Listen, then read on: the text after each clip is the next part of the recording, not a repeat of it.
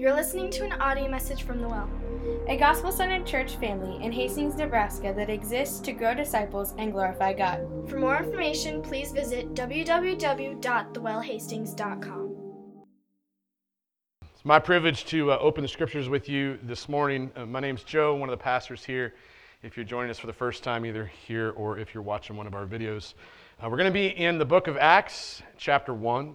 We're going to be looking at verses 12 through 26 here in just a moment. If you don't have your own Bible, there are some Bibles under the seats in front of you. And you can grab that Bible. You can take it home with you. That's your Bible now if you would like.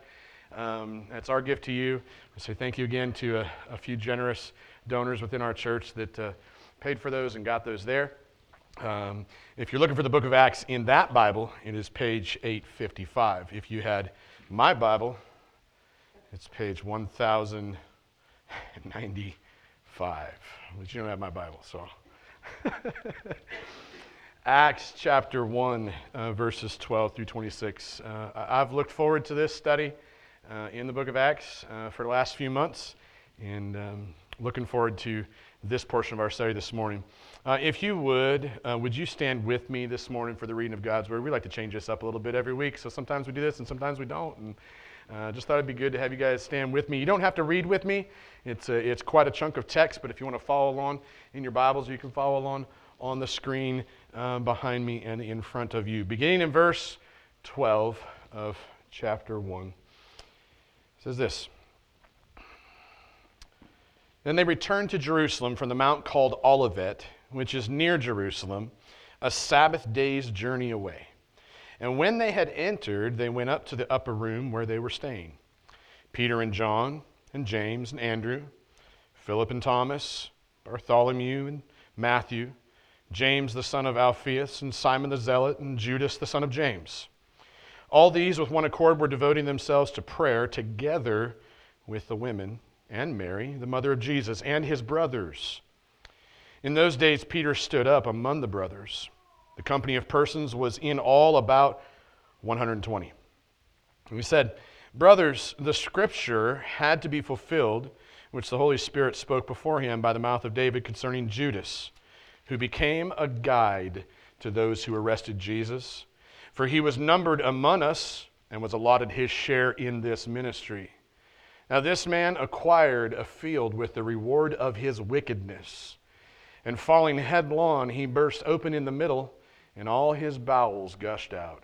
Oof.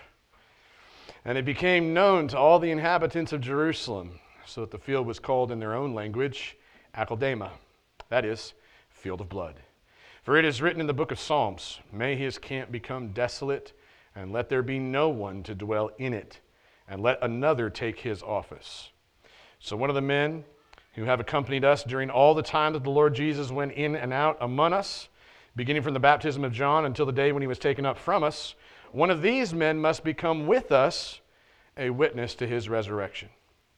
And they put forward two, Joseph called Barsabbas, who was also called Justus, and Matthias.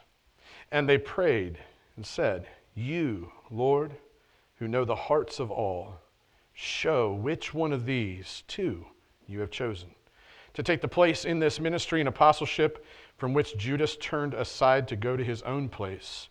And they cast lots for them, and the lot fell on Matthias, and he was numbered with the 11 apostles. This is the word of God for the people of God this morning. Amen. Let me pray. Father, we thank you for your word, the privilege that we have to come and study your word together, to hear your word proclaimed and preached.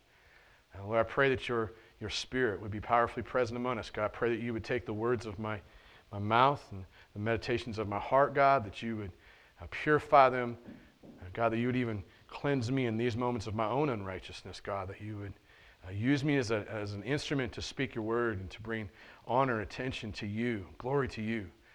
Father, I pray for all who are gathered here and all who would hear this message, God, that your Spirit would remove any barriers that would hinder from hearing you. God, I pray that you would reveal your heart towards each of us. I pray that you would come and just sit right next to us, as it were, and turn our heads heavenward. Help us to see that following you, be a part of your kingdom, is definitely no mundane thing at all. And that you, Jesus, our crucified, risen, and returning Savior, that you lavish your love upon us. Save us. God, help us to see you and to know you. God, we love you. In Jesus' name, everybody said, amen. Hey, you may be seated.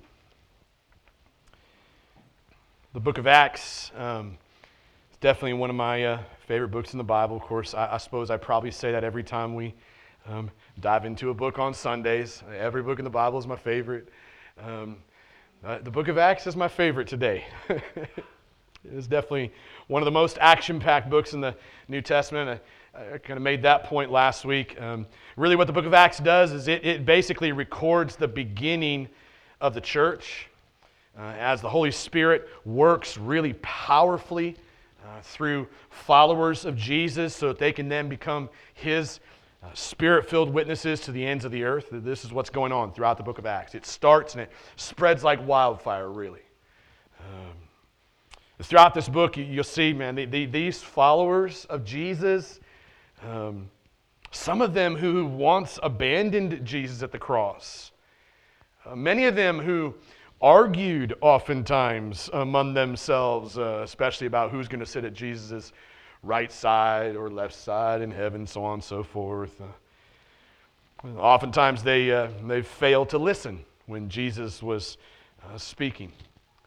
And the list can go on and on of all their peculiar failures. And at the end of the day, this is the group of people that God chose to establish His church at the very edges of the gates of hell.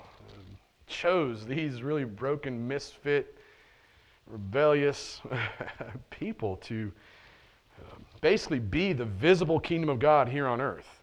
Doesn't that give you a little bit of comfort? I mean, I don't know if any of you are here and you're like, no, I'm pretty good. I'm pretty. If that's you, pretty perfect. I doubt it. I doubt any of you here feel that way. So it gives us some comfort to know that these jacked up dudes that rolled with Jesus, God chose them. And in the same way, we're just continuing that very same tradition. And again, for all the fast-paced action that you see in the book of Acts, really the text in front of us that we're reading today, I mean, it's like if you read last week's text, it's pretty cool. Like it's got lots of action in it. You read this, and it's like, it almost kind of feels a little bit mundane. May feel a little bit boring. And, when you read it, it doesn't seem or appear that it really contains anything in the text that's super shocking. And some of that's probably because the main content of the story that we just read, the verses we just read, kind of seem to revolve around the selection and the installation of this leader named Matthias, who is going to replace the traitor named Judas. We're all probably pretty familiar with the story. In terms of who Judas was and what he did. And when it comes to selecting and then installing leaders in a church community, that whole thing seems a lot less exciting if you think about it. It seems maybe a little less applicable to just our average Christian daily lives, or even for somebody if you're here and you're not a believer and you're just kind of checking it out, trying to figure it out. It just doesn't seem like maybe it holds that same kind of firework or pop, right? It's a lot less exciting than maybe preaching the gospel in an unknown language, which we're going to see next week in chapter 2.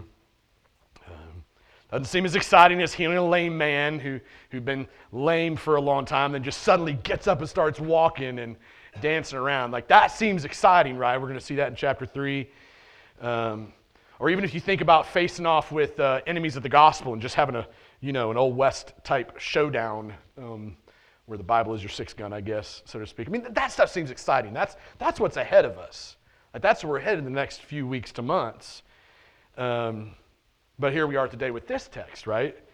And I would say that even as possibly mundane or a little bit boring as it might seem, it's still remarkable. Something really remarkable taking place here. And I would say it's because what's taking place here kind of gives us a bird's eye view into a couple of topics that you may not just immediately pick up from the text, but I think you'll see it as we work our way through. There's a few things in the text that we're going to notice, like, first of all, the obedience of the disciples. I mean, that's pretty remarkable when we get to thinking about it. Or the devotion and the unity in the early church. I mean, we think about devotion to a single focused cause and the unity that is taking place among these people in this text. That's pretty remarkable and really exciting when you think about it. You might think about all the transformation that took place in Peter, too, if you know much about Peter's story. When you see him in this text, he's a completely different man than he was just 40 days ago. And then lastly, of course, the provision of leadership in the church. There's something exciting and remarkable about that as well. So we're going to kind of work through some of those things that I just mentioned, just kind of zero in on them and see what the Holy Spirit does among us as we look at it. So take a look with me first. The first thing I notice is the disciples' obedience, right? The disciples' obedience in verses 12 through 13. When you think about it, it may not immediately like jump off the page at you as you're reading the story, but I think it is important to note a couple things here. Important to note that Jesus, right, he's just returned to heaven, right? Ascended into heaven in a big cloud of smoke. And right before he does that, he's promised to pour out his Spirit upon his disciples. Why? So that they can receive power to be his witnesses to the ends of the earth. And just before he ascends into heaven, he tells the disciples to do something. You might remember that, right? Back in Acts 1:8. In that section, he tells them to do something. He says, hey, go back to Jerusalem. Wait. Waiting's a hard thing, I think, for us, especially in our culture. We have to get things done and be impatient. And, you even think about just Americans, we're kind of pioneers, right? We built roads. This is built into who we are. So, the idea of waiting for something when you feel like you should be getting something done, it's difficult. Jesus says, hey, go wait. Go wait in Jerusalem. Wait for the Spirit to come and baptize you for the work that lies ahead. So when you look at verses 12 to 13, Luke is basically telling us that the disciples do, in fact, return to Jerusalem obediently. And they go back to Jerusalem. They go back to a place called the Upper Room. And there's some discussion about what the Upper Room was. Was this maybe the place where Jesus and his disciples enjoyed the Last Supper? Very possible. It would kind of make sense to me. And there are some scholars who are like really stuck on that. There's other reasons why it may not be. But it would be interesting if that was what it was, because at that point, what they're identifying is there is a place where the church gathers. At that point. And they're gathering in a place that I think would remind them of their final meal with Jesus. And so I think there's something significant to that in terms of the relationship factor, right? And what it looks like to build a community that is based on not only just cold, hard facts and teaching, but also there's some experience in that. And there's a relational connection. And so they go back to this upper room. They're obedient. They do just that. And you have to think about this again. Think about the obedience factor here, okay? This is really significant, honestly, what's taking place. Because prior to this, if you think about the story of Jesus as he gathers his disciples and he's telling them what they're about to go do, and he's teaching them, and he's training them, he's laying out God's word for them. One of the things that happens in that story, when you read the Gospels, Matthew, Mark, Luke, and John, right? You kind of get this picture that Jesus is constantly dealing with the disciples' lack of obedience. Just constantly. It seems like it's almost like a never-ending revolving door. Like Jesus is trying to do ministry to the big crowds, and yet at the same time he's got this small group of disciples, and there's just like constant disobedience that's taking place. Like they're just not even listening to him. Like they're just sticking their fingers in their ears like, la, la, la, I can't hear you. Right? They argued among themselves. Think about right before he died, too. What did they do? Right? They went to the garden so they could pray. And what does Jesus say? Hey, don't go to sleep. Please pray with me. The end of my time here on earth is near. And they're so obedient. They're such great friends. What do? No, they fall asleep. I mean, they're human. You can give them that, but there's disobedience in that. Fall asleep when they should have been awake and praying. Really, ultimately, when Jesus does like his biggest work here on earth, when he goes to the cross and he dies, what do? His friends bail. They leave him all alone. All the guys, even Peter, if you might remember, at one point, Peter's like, I will never abandon you. Never. And well, we know how the story goes, right? He denies Jesus 3 times. I don't think he's there at the cross at the end. I think Jesus is all alone, except for maybe John. Remember, right? Maybe John was still there. So you just think about this group of men, right? And women too. Like, they didn't remain necessarily faithful to him to the end, especially in terms of the cross. Very disobedient people. And here they are. They make this, it's really, when it says that it's a Sabbath day's journey away, you were only, according to like Jewish law, you were only able to, or allowed to, walk a certain distance. I think it had to be 2/3 of a mile or less. So the distance from where they last talked to Jesus before he ascended or when he ascended, that distance from there to Jerusalem was about 2/3 of a mile. So they tried to stay within the law, which is interesting that they started to pay attention to that and wanted to obey that. Not to mention that they actually go back to Jerusalem, right? They're going to do what Jesus told them to do. They're going to go back and they're going to wait for the Holy Spirit. They're being obedient and they're expecting the fulfillment of Jesus' promise. What was his promise? Go wait and I'll send you the Holy Spirit. Their obedience was based upon that promise. And so that's something I would say is that obedience, if you want to obey God, right? If you're in that place where you're like, I know that God wants better for me and he wants better in my life, one of the ways, and I actually think the primary way that you start to walk in greater levels of obedience is it begins by believing his promises.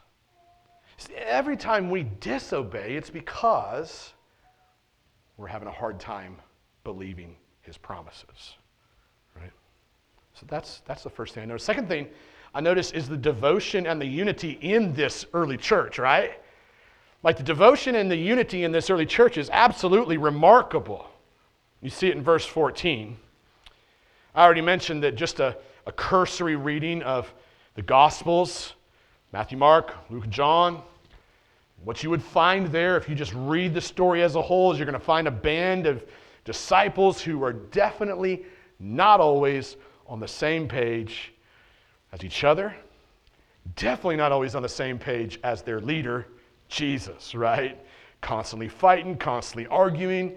But in verse 14, when you read it, what does it say? Like Luke tells us the disciples, they were all together in one accord. Now that phrase, in one accord, may not, again, leap off the page at you, but it means unified. They were united. They were on the same page. Only a miracle of the Holy Spirit could have made that happen. I mean, any of you guys who are married, or any of y'all who have friends, you know that the human temptation towards discord and arguing and division and distance and coldness and bitterness, I mean, all that stuff that divides us, right? I mean, we live in a polarized society. So this is easy for us to acknowledge. We know that. This is part of the sinful, fallen, broken human condition. And in this moment, it says they were in one accord, that they were united. And listen, they weren't united around going and like building a big building, right? They weren't united around, what do we get united around? They weren't united around making a better paycheck. They weren't united around losing weight at the gym, or I mean, there's all sorts of things we can unite around. But what were they united? They were united around going to an upper room and praying and waiting in obedience for the Holy Spirit to come. And the text tells us, Luke says, that they were devoting themselves. Devotion, this word, like carries a sense of absolute rock-solid commitment. There's no wishy-washiness. There's no wavering. There's no more questioning. In that moment, they all looked around the room at each other and they're like, this is what we're doing. We're here. And I think everybody knew. And there's a trust factor in that, don't you think? Like half the time when you think about human relationships here on earth anyways, and like trying to get after a mission or, again, make a marriage work, keep a friendship straight, get a church moving, so on and so forth. When you think about those things, you're thinking about the lack of trust in relationship because of the failed expectations, those kinds of things, the mistrust, the inconsistencies. In this moment, even just for a brief moment, they're devoted. They're in unity. And they're devoting themselves to prayer. Wow. And it says, together with the women and Mary, the mother of Jesus, and his brothers. That's fascinating, that last part when it talks about his brothers. If you do the research and you do the study, if you just read the Gospels, you'll find that his brothers at some point totally rejected him, his fleshly blood brothers. Totally rejected him. You think about it, right? Like, okay, if you have a sibling, anybody have a sibling that thinks they're God? You're married to mine, so. She would probably say, I think I'm God. Yeah. Anyways. You think about the brothers of Jesus, the fleshly brothers. That whole spiel is not obviously anywhere close to being original with me. Some other preacher made that point, and I was like, that's good. Like, can you imagine though? Growing up, the other brother's like, why doesn't Jesus ever get in trouble? Because he's perfect. I'm going to move this mic down because it is really hot. Try this. There. That feels a little better. Can you imagine if something breaks, Jesus is like, oh, fixed. Got to go shovel the snow off the driveway, Jesus. Done. The other brothers are like sweating it out. So you think of that though. At some point in the story, I'm definitely embellishing, right? There's a human aspect there. So at some point though, Jesus' brothers are like, yo, I am sick and tired of you pretending like you're God. We're done with you. There was some brokenness there. Right? So it is significant to me that his brothers are in that room. And that's what we see. You got 11 disciples. Jesus' mom got his brothers. They're all together, unified, devoted, committed to praying together. Now, I want you to think about this. I don't know what your experience is with church gatherings. Okay? In my experience over the years, prayer gatherings are typically the least attended. I will actually say in our history, we did try to do a prayer gathering on Sunday mornings before church started. If you show up here early, 10 minutes early, 5 minutes early, you might see a group of people coming out of that room over there. And that's what our prayer gathering has become. I don't know what happened to the mic, but it's probably died.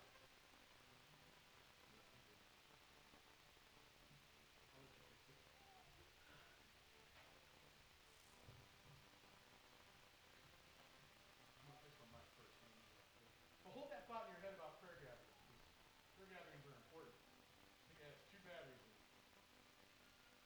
I don't see it smoking, so I don't think it died.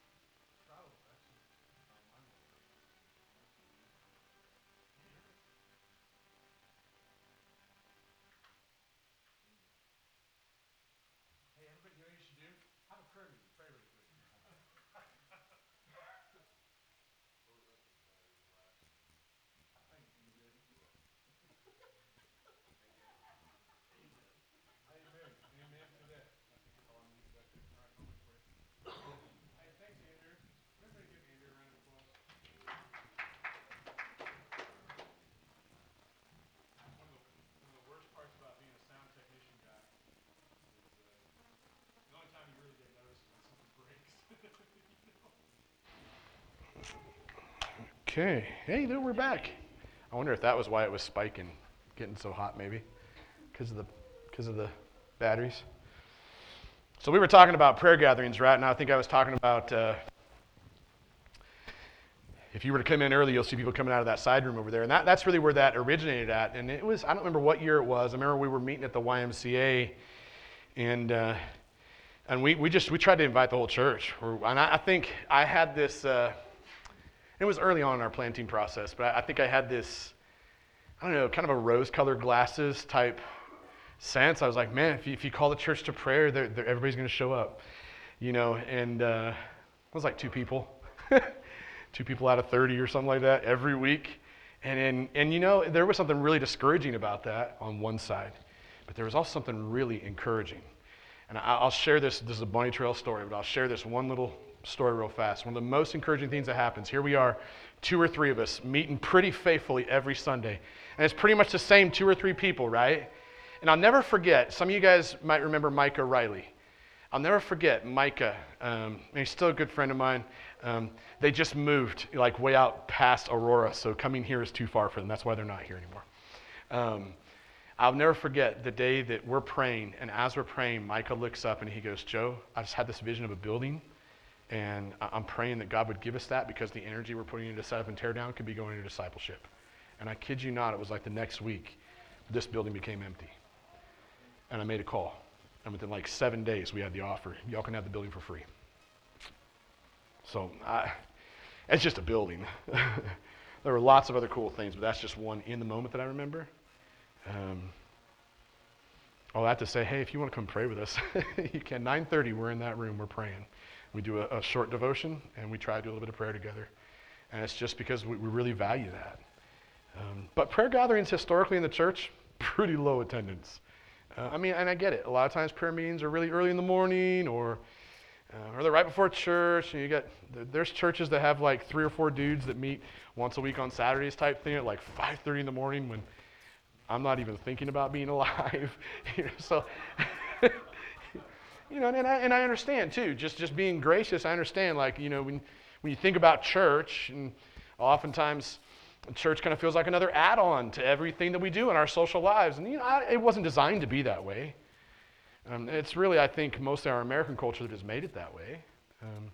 Church was really meant to be a community that you're part of. Like, you're all in. This is what you do, right? Like, this is just my life. I'm in 3 or 4 meetings a week, right? That's not me, but that's just the sense of what I think a church community ought to be like. So the act of gathering together for the sole purpose of praying, probably not the most appealing for the average American church attender. But when you look at this passage, that's what makes it so significant when you think about it, right? That's the first thing they did after Jesus leaves. They're obedient, and they go back, and they spend time in the upper room, and they pray. And if you think about it, the sense is like there was like 11 of them, and a few women, and however many brothers Jesus had, right? That's who was there to begin with, right? Nothing miraculous. In this story, and I don't think in anybody's story, nothing miraculous is going to happen in our lives or in the life of the church if it's not preceded by the church gathering to pray in a united expectation of what is to come, right? What's based on God's promises. Jesus had promised already to extend his church to the gates of hell. When you look at Matthew, 16? When you look at that, you just go, man, I will build my church and the gates of hell will not prevail. That's the picture. He promised that. So prayer is going to precede that. You want to see miraculous things happen in your life. I don't know what you're up against this morning, but you want to see miraculous things happen in your life. I'm not saying you have to be in a prayer gathering, okay, at 9:30 on Sundays to prove that you're doing that. Sometimes I say things so forcefully that it probably comes across like you're not a good Christian if you're not there at 9:30 and praying. I can get away with that like once every 6 sermons probably. And does that make sense? As a shepherd, I want to be sensitive to that. There's got to be a way. There's so many ways we could all be praying together, right? Like there's 4, 5, 6 guys. Almost on a daily basis, we pray through a little app called Marco Polo. This is the goofiest app where you send these little videos. And it's easier than like taking the time to actually get together, but you can do it on that. Like there's different ways you can do it. You can make a phone call, do a 30-minute phone call with 2 friends or something. Like there's lots of ways we could be about the business of obediently praying. Third thing I noticed in the text is Peter's transformation. I mentioned this earlier. I think this is pretty significant too. Again, you might remember Peter, right? I love Peter. He's a fascinating character. Sidebar, like if you read the Gospel of Mark, it's Mark writing it, the words, but it's actually Peter. Mark is Peter's ghostwriter. So I've said oftentimes, try to use this illustration quite a bit, that when you get to the point in the Gospel of Mark where Peter is about to deny Jesus and then does deny Jesus, and Mark, you see Mark is like hunched over the table and he's writing the whole story. Hey, Peter, is that right? Do I got that right? Are the details good? Okay, should I add anything? Like we're going to try to keep this short. Mark's the shortest gospel, so Mark is good about keeping things short and fast and action-paced, you know. And I can just see Peter kind of over his shoulder and he's like, yeah, that's right. Oh yeah, that happened. There was that night, and then Jesus said I was going to deny him, yada, yada, yada. I can just kind of envision. This is my imagination, okay? There's no proof. It's imagination. I just imagine Mark maybe being like, Peter, are you sure you want to put that in there? Make sure you want to talk about that time when that was pretty bad. You denied Jesus 3 times. I don't want to give you too much crap about it, but you did it. You know? I just see Peter being like, no, bro, put that in there. This is important. You know, 'cause Peter's kind of a go-hard leader, but I imagine those things in Peter's story, but it's part of his story, right? He would question Jesus' authority. You might remember the time when Jesus is explaining, hey, I'm going to be murdered. I'm going to be murdered, a criminal's murder. Like, you're going to put me in an electric chair. It's a cross, actually, but you're going to put me on a cross. That's what they're going to do. And Peter's like, excuse me? No, that ain't happening. And Jesus looks at me and is like, hey, get behind me, Satan. Now, I just said that in a really gentle voice. I don't think Jesus was super gentle in that moment. I don't think it was like, yo, get behind. I think it was, get behind me, Satan. Like, I can't even do it. But I think it was probably quite a bit more straightforward. Because Peter's arguing with him about what he's about to do. And this is Jesus' main mission, right? And Peter's arguing with him. What a hard-headed nut. When I think about Peter, that's what I think about. Just hard-headed. This is Peter, though. Often tried to take matters into his own hands. Operated in his own fleshly understanding, his own strength, goes off half-cocked. Might remember he went off half-cocked, right? He's the one that pulled out his concealed sword. Okay. When they tried to arrest Jesus, it's the common argument for concealed carry. We won't go there either, but pulls out his concealed sword, hacks off the dude's ear, and Jesus is like, bro, put your gack away. Gets down, picks up his ear, heals the man. Like there's something taking place there. So this Peter, man, this is Peter. I love Peter. It probably reminds me a lot of myself in many ways. Ultimately, though, denies Jesus 3 times. Like I said earlier, suffice it to say, Peter is a hard-headed dude, got a thick skull. It probably takes about like a baseball bat to get the guy thinking right. That's what it feels like to me. When you look at verses 15 through 20, though, I've carried on long enough on this point. You look at verses 15 through 20, all that story behind, you meet a completely different Peter, okay? He's a completely different Peter now. Just totally transformed. What does Peter do? Stands up among the growing band of disciples, right? And check this. They've been praying in the upper room. It appears the way the language is written that it has now grown from 11 people with some women and the brothers of Jesus, now grown to 120. If you look at some of the original kind of Greek languages, it seems like what Luke is trying to do is trying to show us the growth of the church. How did they grow? It wasn't because of pamphlets and flyers and Facebook groups. It was prayer. They'd been praying in the upper room, and God was adding to their midst already, and they were growing from 11 to 120. And I want you to check this too. If you think about this, the timeline for that is this. At the time that Jesus ascends into heaven, it's been 40 days. From crucifixion, I should go this way for you guys because you read this way. from crucifixion to ascension, or well, let's say crucifixion, resurrection, ascension, about 40 days. Jesus ascends. Disciples now go back to the upper room and they're praying. From the time that Jesus ascends to the time that the Holy Spirit falls on them in Acts chapter 2 is 10 days. Catch that, 10 days. So if it's true that what Luke is doing is showing the growth in a span of less than 10 days, from 11 to 120, I mean, it's probably not hard to imagine that because people already knew Jesus was there. I mean, there are some back pieces of that. But here's what grew the church: prayer. And Peter, radically transformed, stands up among all of them. And he leads forward with what? Not really great talk. Not really great strategies. Just the Bible. So he stands up with the Bible. You think about this, Peter, his name is Cephas, means the rock. It's the foundation, in some regard, on which God was going to build the church. And Peter, in this moment, he's no longer a stubborn, hard-headed man. He's a man who's been humbled, I think, by his own sin in light of the love of Jesus. And he's now standing on the power of the rock. The power of the rock, which is Jesus, revealed in the Scriptures. Okay, catch this. Peter's not like grabbing his concealed sword and swinging that around anymore and trying to bully people into doing what he wants them to do. He's literally grabbing the Bible and just wielding the sword of the Spirit. That's what he's doing. And he leads from the book of Psalms. That's what it says.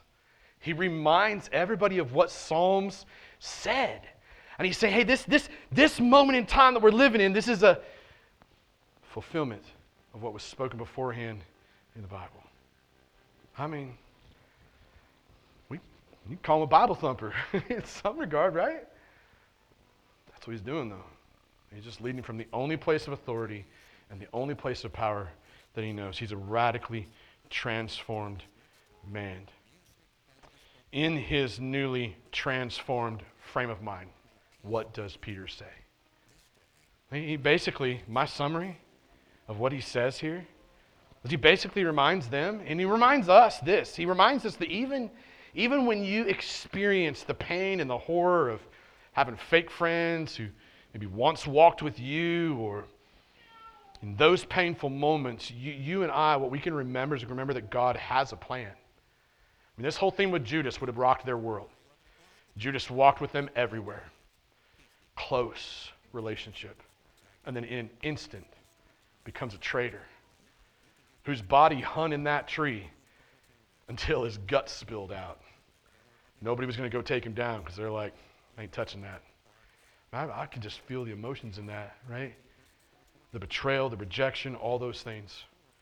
The loneliness, the questions. Why did he betray us? It's not just that he betrayed Jesus, he betrayed everybody, right? Peter's reminding them, hey, this is all according to God's plan. No one's irreplaceable, right? That's an essence of what he says. Nobody's irreplaceable in that. I don't know about you, but you may have experienced some seasons of feeling alone because of abandonment, because of rejection, or the loss of a friendship. Maybe your marriage is on the rocks, whatever it may be. I just want to say when I read stuff like this, and I've walked through a lot of that too. I mean, most of y'all know my story, so I mean, definitely no perfection standing on the stage in front of you, that's for sure. Gives me some comfort. Yeah, gives me some comfort that God's on the throne.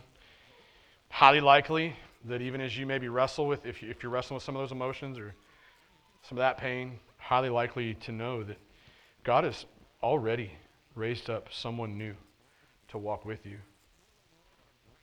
It's most likely true. Someone new to walk with you as you witness the power of the Holy Spirit at work wherever you go. Whatever your situation is, wrap this piece up. Whatever your situation is, like, here's what I want you to remember. Real transformation. Right? If you're looking at your life and you're hoping to see some change, whatever kind of change that may be that you're looking for, right? If you're wanting to see some kind of change and transformation, that process of change, that process of going from the old you to the new you. That process of transformation and change, it's always going to include a new love and a renewed devotion to God's Word. It's based on God's Word. There's nothing else that's going to get you there. All the self-help books, all the counseling, all the psychology, all the checking out behind the TV, no matter what it is that you try to do to cope until things get better, the only thing that's going to radically transform what's going on inside of you or in your relationships or whatever it is you're at in your life is going to be a love and a devotion to God's Word. And I ain't going to try to tell you it's easy, okay?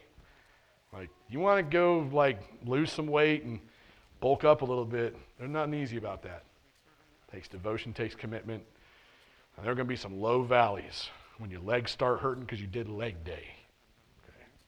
Same way with reading God's Word. You're going to have days where it's like, I got absolutely nothing out of that, Lord.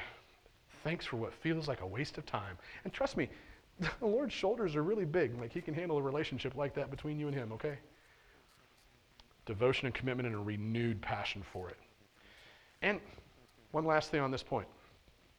If you're sensing, hey, that's me, I need to get there. I need to have a renewed sense of devotion and commitment to God's Word. You might start out before opening the Bible and praying just by simply saying, God, I don't have what it takes to read your Word today. I don't have what it takes to interpret your Word or understand your Word. And it sometimes feels boring and mundane to me, but God, I need your Spirit. Start where they're at. Pray for the Spirit to ask you and to help you. Ask him to help you understand it and get something from it. I'm pretty sure, I was watching another preacher this week, pretty sure that's a prayer God loves to answer. I don't think he's going to leave you hanging on that. He's going to give you something. Whether it's a word or a phrase or a sentence or a paragraph or an entire book, he's going to give you something. Just stop and ask him. Okay. Fourth thing I noticed in the text, this is the last part, right? A new leader is chosen. As I said earlier, I think that part of the text probably doesn't seem very exciting, doesn't seem very spiritual. I would argue, though, that it's probably one of the most exciting and spiritual things that the Holy Spirit does do in a church family outside of bringing people to salvation in Christ. So really, at the end of the day, it should be no surprise to any of us that God actually does value leadership. I could probably sit here and talk about leadership for the next 5 hours in terms of failures in leadership and things we've learned in leadership and so on and so forth. But just to be brief on what's being dealt with here in the text, God does value leadership. Now, it does drive me nuts because we're all broken people. So there ain't nobody who's going to lead perfectly, ever. There was only Jesus, right? That's a quick summary of that. What God does do, does value leadership, and he does set some very high standards for selecting, and he does set some high standards for the qualifications for leadership. One of the things I've always told my girls, especially, and my son too, growing up, is I would say to them, and it's not like they listen to me all the time, but I would always tell them, hey, it'd be really good if you set some qualifications for the man you want to marry. Let's list that out. Let me list it out with you. And I'd sometimes use myself as an example and be like, what are some good things you see in me that you'd like to see in your husband? What are some bad things you see in me that you don't want to see in your husband, right? Like, we can be honest about that. And again, not like they always listened, but qualifications are very important. And if we would set those qualifications high for our significant other, or even in friendships, we ought to set them pretty high for leaders in the church. Need to be qualified. In these final verses, 21 through 26, what you see here is you see a process take place. It's kind of one of the first processes we see take place for the early church, so to speak. But they're selecting somebody who is biblically qualified to replace Judas. Why? So that the core leadership of the church can be restored to 12 apostles. Now, that may not seem very significant to you, but I do think that 12 apostles was a direct reflection of the 12 tribes of Israel. Lots of theology behind that we could spend a lot of time on. Probably not going to be super significant for us to do other than I just kind of geek out over it, okay? There are probably some learning points, but it would take a long time to get there. At the end of the day, though, they want to restore from 11 to 12. And in this case, what the disciples do is that they choose 2 men, right? And there's qualifications for these two men. They have to meet a certain level to even be thought about, to even be voted on. And basically you could sum up the qualifications at this point is that they had to be men who had witnessed everything from the time of Jesus' baptism to his ascension. And then what they did, and the next part of the process after identifying the qualifications, was they spent some time in prayer. Now that's fascinating. They prayed about who should be the next leader here.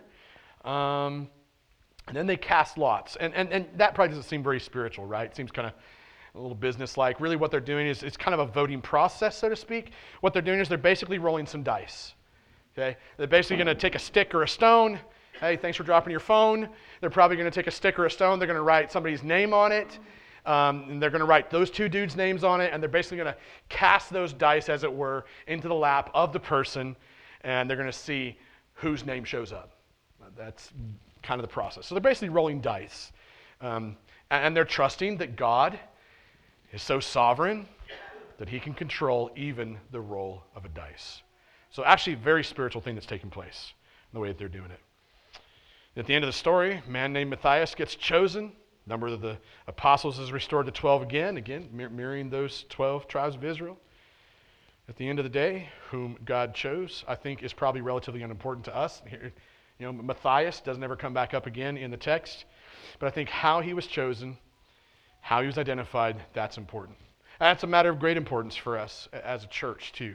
Leaders should never be chosen because of popularity. They should never be chosen because of business skills. Should never be chosen because of resources that they give to the church. Leaders get chosen in the church based upon spiritual qualifications that include things like character. Is character solid, right? Competence. Are you able to do the job we've asked you to do? Chemistry. Do you fit? Or are we just going to always be arguing about where we're headed, right? So chemistry is important. And calling. Are you called to that kind of leadership? And that kind of assessment and evaluation process goes all the way from, hey, do you want to mow the yard or do you want to be an elder? Like, all the way through there, you use those same 4 C's. I think it's very biblical. It's an easy way to remember it. And we try to use those. Where's your character at? Are you able to do the job? Do you fit well on the team? And do you feel called to doing this? And on top of that, it should be bathed in prayer, right? You see prayer all over this text. Everything they did was bathed in prayer. So, in conclusion, these are some of the first things the Holy Spirit does, right? As he builds his church within the gates of hell. First things he reveals about his work in the early church, again, probably appeared to be a little bit mundane at first, but title of the sermon I think is something like, "There's nothing mundane about this." I think it's a weird title, but nothing mundane about this. Even the things that seem mundane really aren't mundane. Because here's what the Holy Spirit loves to do. He loves to work through what appears to be very mundane, and it's actually very extraordinary. He does very extraordinary things. When it comes to obedience, I want to kind of reiterate these things as we wrap it up. Obedience to God is always preceded by believing in his promises. Remember that? Prayer. Nothing miraculous is going to happen if it's not preceded by the church gathering to pray in a unified expectation of what's to come, based on God's promises once again. Transformation. I don't know what your situation is, but real transformation is going to include always a new love and a new devotion for God's word. And then when it comes to choosing leaders, once again, you choose leaders based on character, competence, chemistry, calling, and bathe all of this in prayer. Prayer is really a big central aspect of what we just studied. It's all over it. Could have done a 3-point sermon on the importance of prayer. Many commentators do. Many preachers do. Prayer has definitely saturated the story we just read. I don't know where God's getting after you at in the midst of this. Just briefly, I don't know where he's getting after you as you've listened to this sermon, as you've studied the text with me. I do know this. Jesus promised us to give us his very own Spirit. And God's Spirit, He's promised to lead us into all the truth, right? Promised to give us comfort in times of difficulty. Promised to give us supernatural power in those times when we need it. And especially to give witness to others. So I don't know where you're at in your life, in your walk, in regards to the things we looked at this morning. But I'm just going to trust the Holy Spirit as we close. That He'll identify those things, and He'll come and reveal to you what the next steps are in continuing to move forward. But nothing mundane about this life. Even those small baby steps of growth are actually super extraordinary as God works in and through you. You might look back a few years from now and go, man, I can't believe God did that in me. When at the time it just seemed like nothing was happening. Amen? Would you stand with me? Father, thank you for your word. Pray, God, as we close that you come, speak to us, continue to work in our hearts. Trust you to do that. In Jesus' name, amen.